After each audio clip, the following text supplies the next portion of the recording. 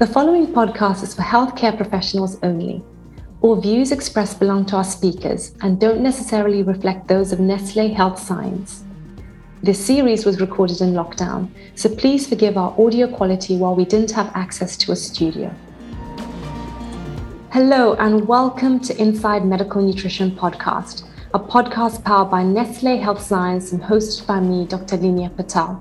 In today's episode, we'll be discussing how to manage blended diets in a school setting.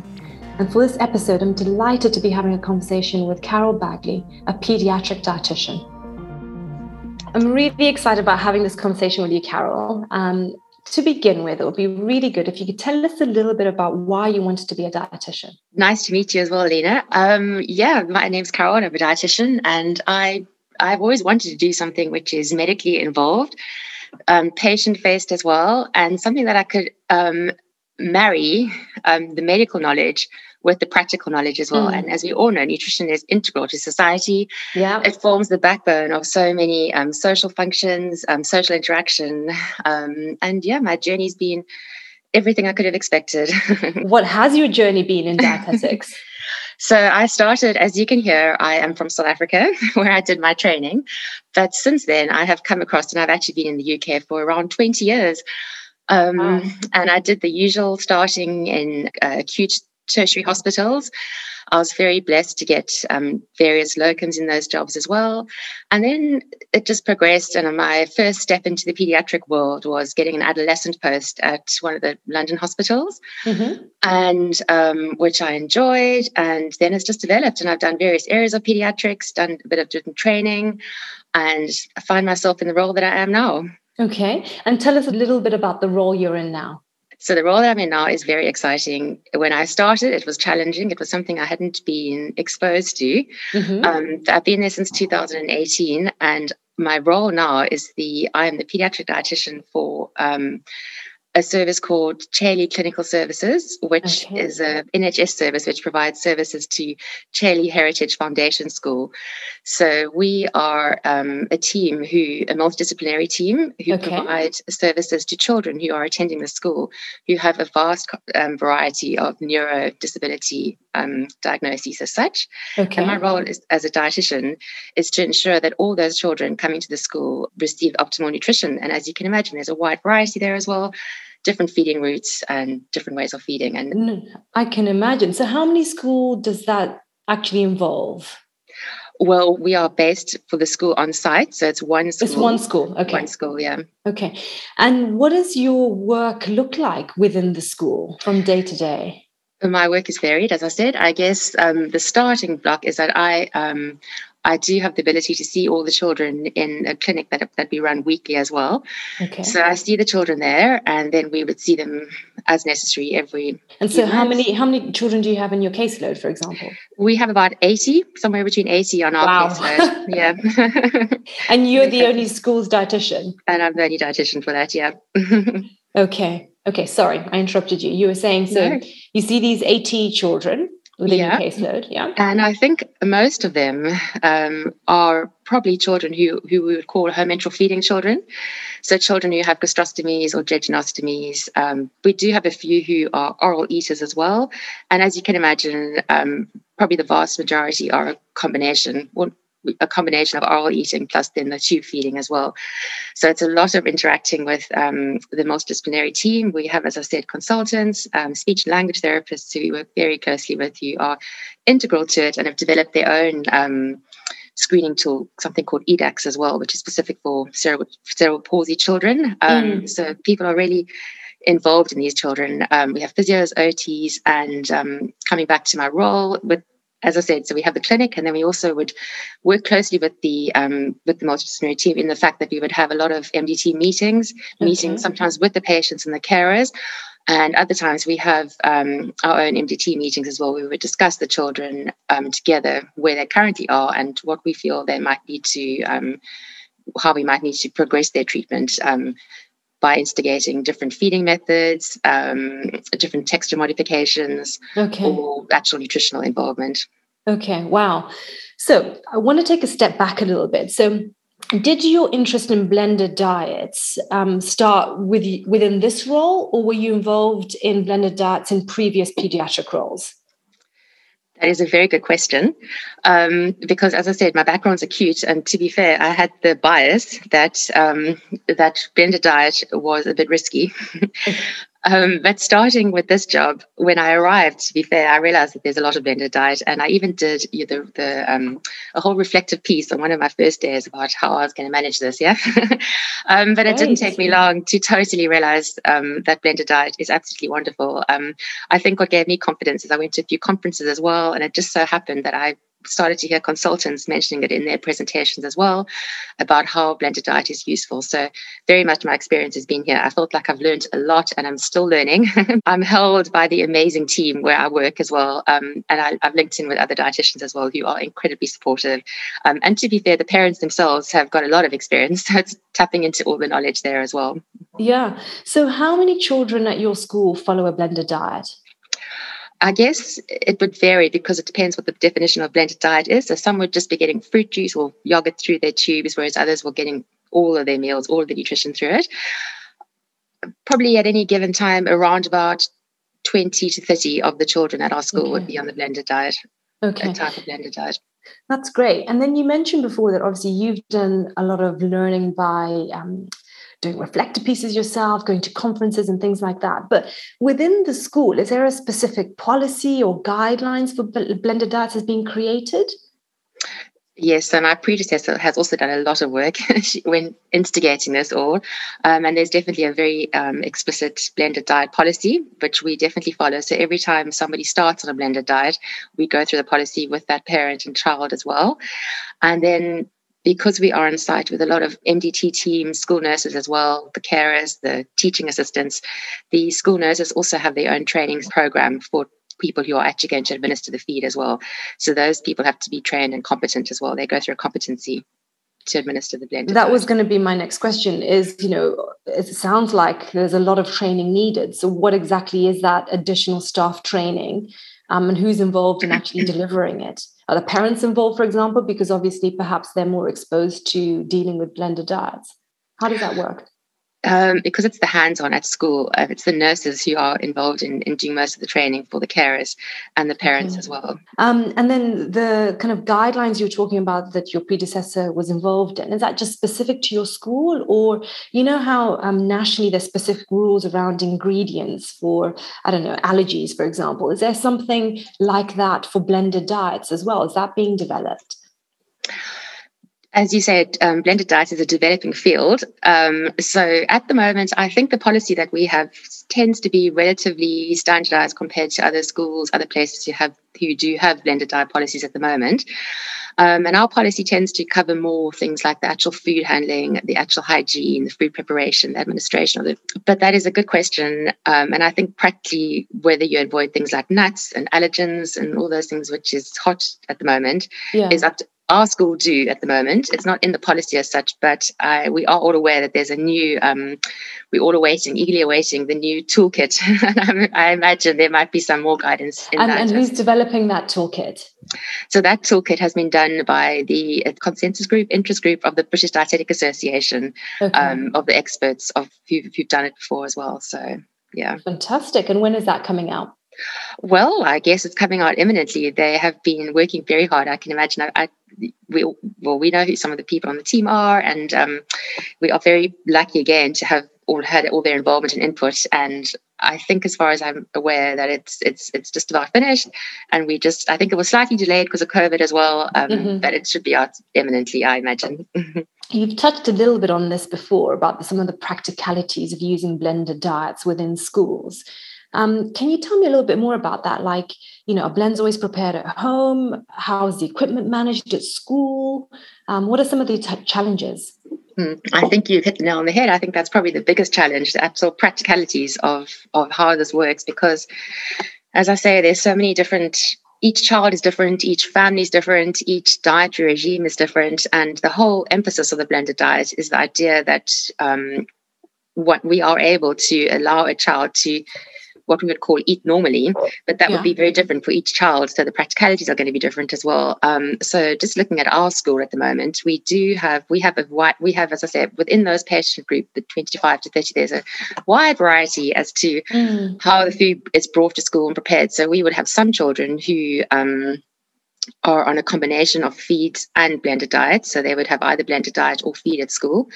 And then looking at the blended diet as such, the children who do have that, some of them would be having the blended diet brought in from home. So the blended diet is prepared at home and brought in a cool bag to school, stored in a fridge, and then prepared at lunchtime according to the right guidelines, the right temperatures. Whereas others are, they don't bring any food to school, and they are actually receiving meals from the school kitchen for lunch. So can I ask just a question there, Carol? So you talked about some preparation needed by the school. So would that be in the school kitchen? So there's a bit of a difference there. Yes. So in the school kitchen are providing a blended diet. So they're providing the lunch for the school children, and then they would blend that diet for those of ours who need to have a blended diet as well. Okay. And then those blended diets, they're administered at school by who? Is it normal feeding times or separate times? How does that work? So because it's a school, we do have a school lunchtime, and there's sort of different classes, and the classes have specific set lunchtime, which the ideal is that the children have it around that time. Okay. So they would have their blended diet at lunchtime, basically. I guess that works because they're sitting with their peers, right? That's exactly the aim of it, to make it more socially adaptive, basically, and socially norm. Okay, fantastic. And in terms of the child's hydration, how's that managed? In the same way or different?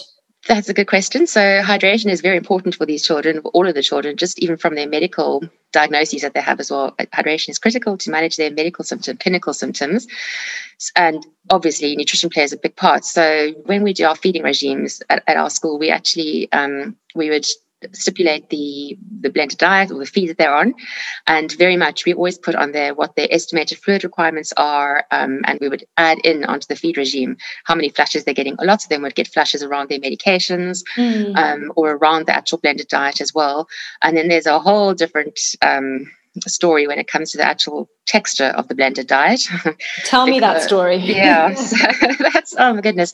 That's, again, very site dependent. I think each person probably tries to put in their blended diet in their risk assessment, what texture we're aiming for. That's changed slightly recently as well, because we've had the introduction of something called the ITSE framework.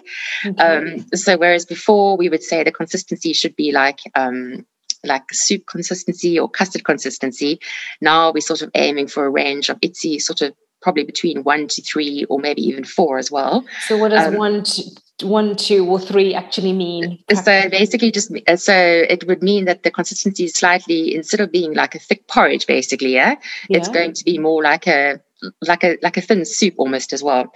Okay. But as you can imagine, there's benefits for both, and it is a very individual decision. For example, if you are going to have something which is quite thick, it's quite difficult to actually, if you're bolusing it through the tube, it might be quite difficult to get that texture through the tube. So having it slightly more fluid would help a little bit with the viscosity. But then there's the debate about perhaps if you're watering it down too much, you're losing some of the nutrient content as well. So then it's just looking at what types of fluid you're using, whether you're using milk or water, or like our kitchen have got they use like a special plant-based cream, which they can dilute down to different textures as well. Wow. And I'm sure the cleaning of equipment is very important, right? How does that happen? Who does that? So that is absolutely integral. We at the moment, again, we sometimes find that parents are not getting, they don't have access to as many syringes or supplies as what we would like them to be able to have. So it is very important that they just have to, after every single administration, clean the equipment. And we just say clean, warm, soapy water. There are people who would say sterilizers. Again, it's up to individual interpretation, but at the very minimum, warm, soapy, clean water after every administration. And then we would probably say, we do say, for example, if they're using the 60 ml syringes, which they would be using, those should be changed at least weekly to new 60 ml syringes as well. Okay. But obviously the equipment of all the feeding preparation, the feeding equipment, like the blenders and the actual all the equipment used to prepare the food basically has to also be very sterile. And in our risk assessment, we always refer back to the Food Standard Agency as to the good preparation, wiping down surfaces before, in between, and after as well. Yeah. And I'm sure training linked with that as well. Absolutely. Yeah. My next question is probably going to be a bit broader, because I want you to tell me a little bit about, from your experience, whether you've noticed any difference in terms of quality of life in children who are being given a blended diet at school. Yes. So again, quality of life covers a broad spectrum.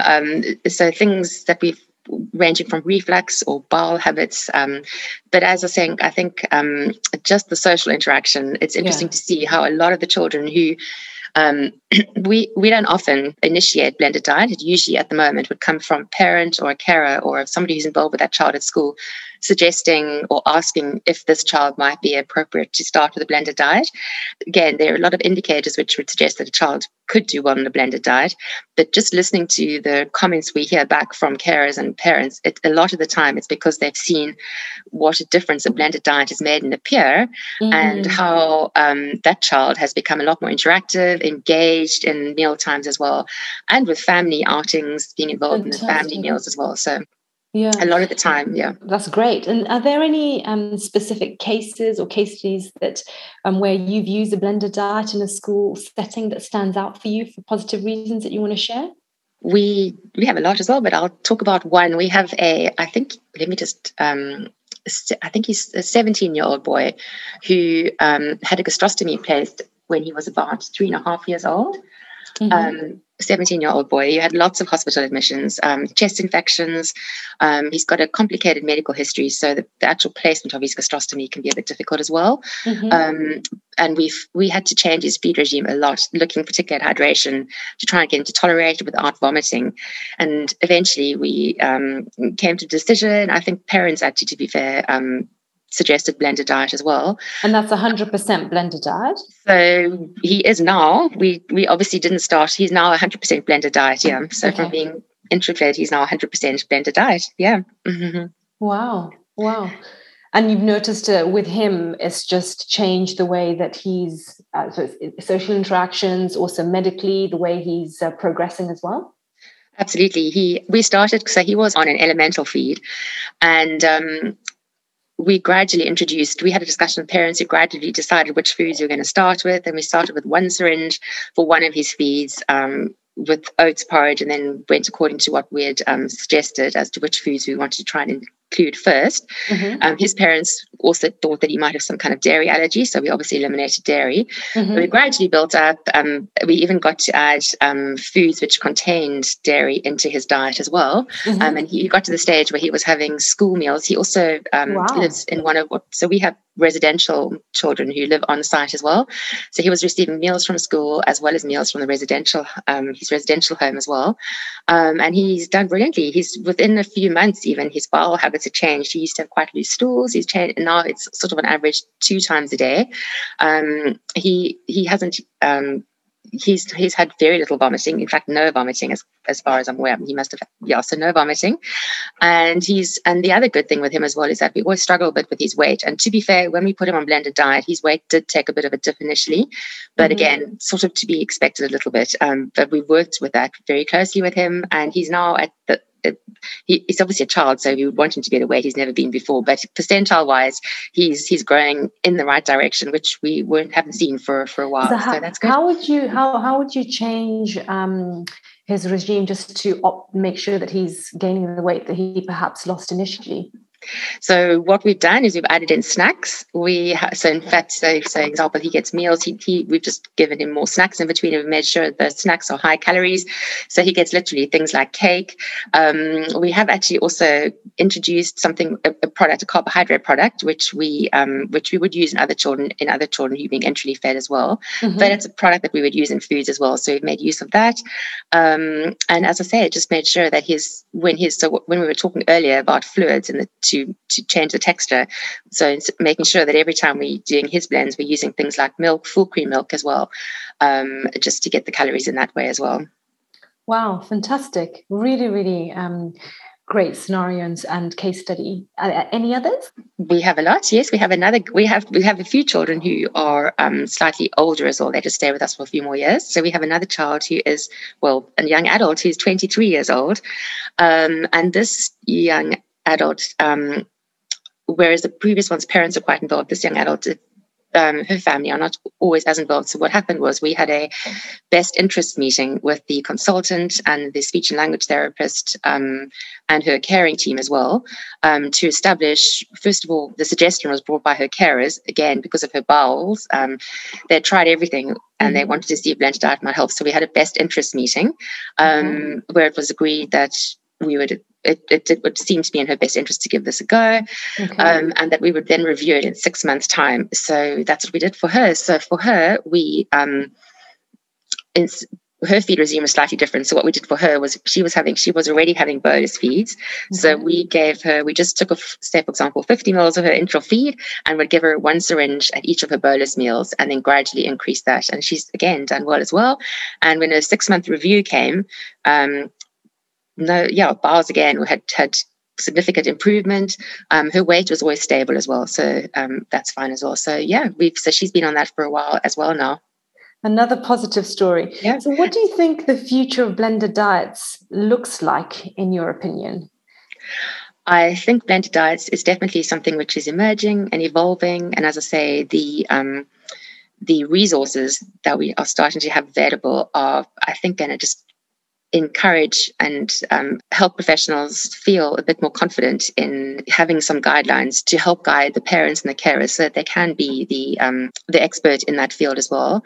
And so, we'll have to see where blended diet goes. It does feel as if it is gaining popularity. As I said earlier as well, I think it seems as if the word is spreading, and as soon as somebody starts, there are more and more who see the benefits. And I do think it's going to probably increase more and more, and we'll have to keep working with the different institutions, the different environments, to see what works for them, and as I say, use the resources which are now available. And particularly, I suppose, your thoughts in terms of a school setting. How do you think that's going to evolve and change? I think the school setting is the exact unique advantage of the blended diet as well, because a school setting is where a child spends a lot of their time practically, and the family as well. On the one hand, although those children, as I said, a lot of them will have a lot of complicated medical complex diagnoses, who will need to be liaising with tertiary medics, and we'll have to have, some of them will be on very specialist feeds as well. There's a new piece of information which has come out in NICE in June 2021 and revolving around the shared decision making. And I think that's going to be important. It's encouraged, whereas before the word risk assessment would sort of make you think that there were consequences and you had to be a bit nervous about it. I think going forward, basing our decisions more around this shared decision making, and right from the beginning involving stakeholders like schools, and all parties will help a lot to work up what direction that particular school can go. Yeah. Well, I guess if there's going to be an increase in the use of blended diets, does that mean that your caseload is going to change even more? Yes. And how do you think you'll manage that? I think, as I say, I think what's the most helpful for me personally as well, what's been the most helpful is to have supportive colleagues. And I think it is just recognizing that this is something which is supposedly different to what we've done before. And on the one hand, it seems like it can take more time, and we need to be careful about the nutritional content and everything as well. But I think it comes back to what we were saying about training. If from the beginning we can work out where we need to focus our resources on training, I think that can help a lot, because then we can champion the actual specific teams who are working in those areas, like the nurses, like the catering staff as well. Then it's easy, and it's easier to work on that. And then it goes back to making sure that when we see these children in our clinics, that we're monitoring their growth like we would with other children, that we monitor the nutritional content like we would with other children, and things like nutritional bloods as well. Yeah. And maybe then also blended diets being used sooner within the patient journey as well, if they're deemed appropriate. Yeah, I mean, I guess that brings in the whole question about possible hospital community, and I guess the thought at the moment might be to try to introduce blended diet when a child is possibly more medically stable, which would be when they are in the community. So, Carol, how do you feel about blended diets being used when you're eating out or day trips or holidays? I know you mentioned day trips before. I think that is one of the most, that's a very good question, actually, because it's integral to the enjoyment of these blended diets. Mm-hmm. And it's happened just recently, actually. We had a child who, for various reasons, we wondered if we should perhaps change her back from the blended diet to formula feed. Mm-hmm. And to be fair, one of her mum's first concerns and strong concerns was that she so enjoys being able to take her child out to a fast food chain, mm-hmm. and give her child what she wants and enjoy that experience as an outing together as a family. Yeah. And she was asking if we were to change, she wouldn't be able to do that, and that's so important to her. So that's one of the things. And then I think another area in eating out is we have a lot of children who live on the bungalows. Yeah. And one of the activities they do a lot of the time there is they would make food as well. They would make cakes and brownies and all those kinds of things as well. Mm-hmm. And it's often in clinic, we'll have children, a few times we'll have children who come to clinic, and that's when you're doing the diet history with them, it will get mentioned about how dessert was a piece of cake, and that's what they'd made, and they'd been able to share it with their peers. Yeah. And they can participate in birthday cakes and those types of things as well, which is a first for many. Absolutely, yeah. Well, Carol, it's been so wonderful chatting. I feel like I've learned so much. Now, at the end of each podcast, I ask guests to leave a key message for our listeners. So we've been talking about managing blended diets within the school setting. So if you were to leave some takeaway points for our listeners from today's discussion, what would they be? I would say, first of all, that just looking at the blended diet as well, from what we can see, I definitely think there do seem to be children who we can say there's been an improved quality of life, who have had improved symptoms, and whose families are so grateful for the input that they've had, and who feel like they've been asking for some kind of norm for a few years, and this gives them something that they can feel that their child is part of the family. So that would be one of the messages. And then alongside of that would be that I definitely think my experience has been so enriched by the fact that there have been so many professionals involved. And I think that it can be difficult to get that sometimes, but I think within dietetics, there does seem to be a group of people who are willing to share information, work together. And I think let's just keep that momentum going, so that we can feel confident in being the expert in these areas.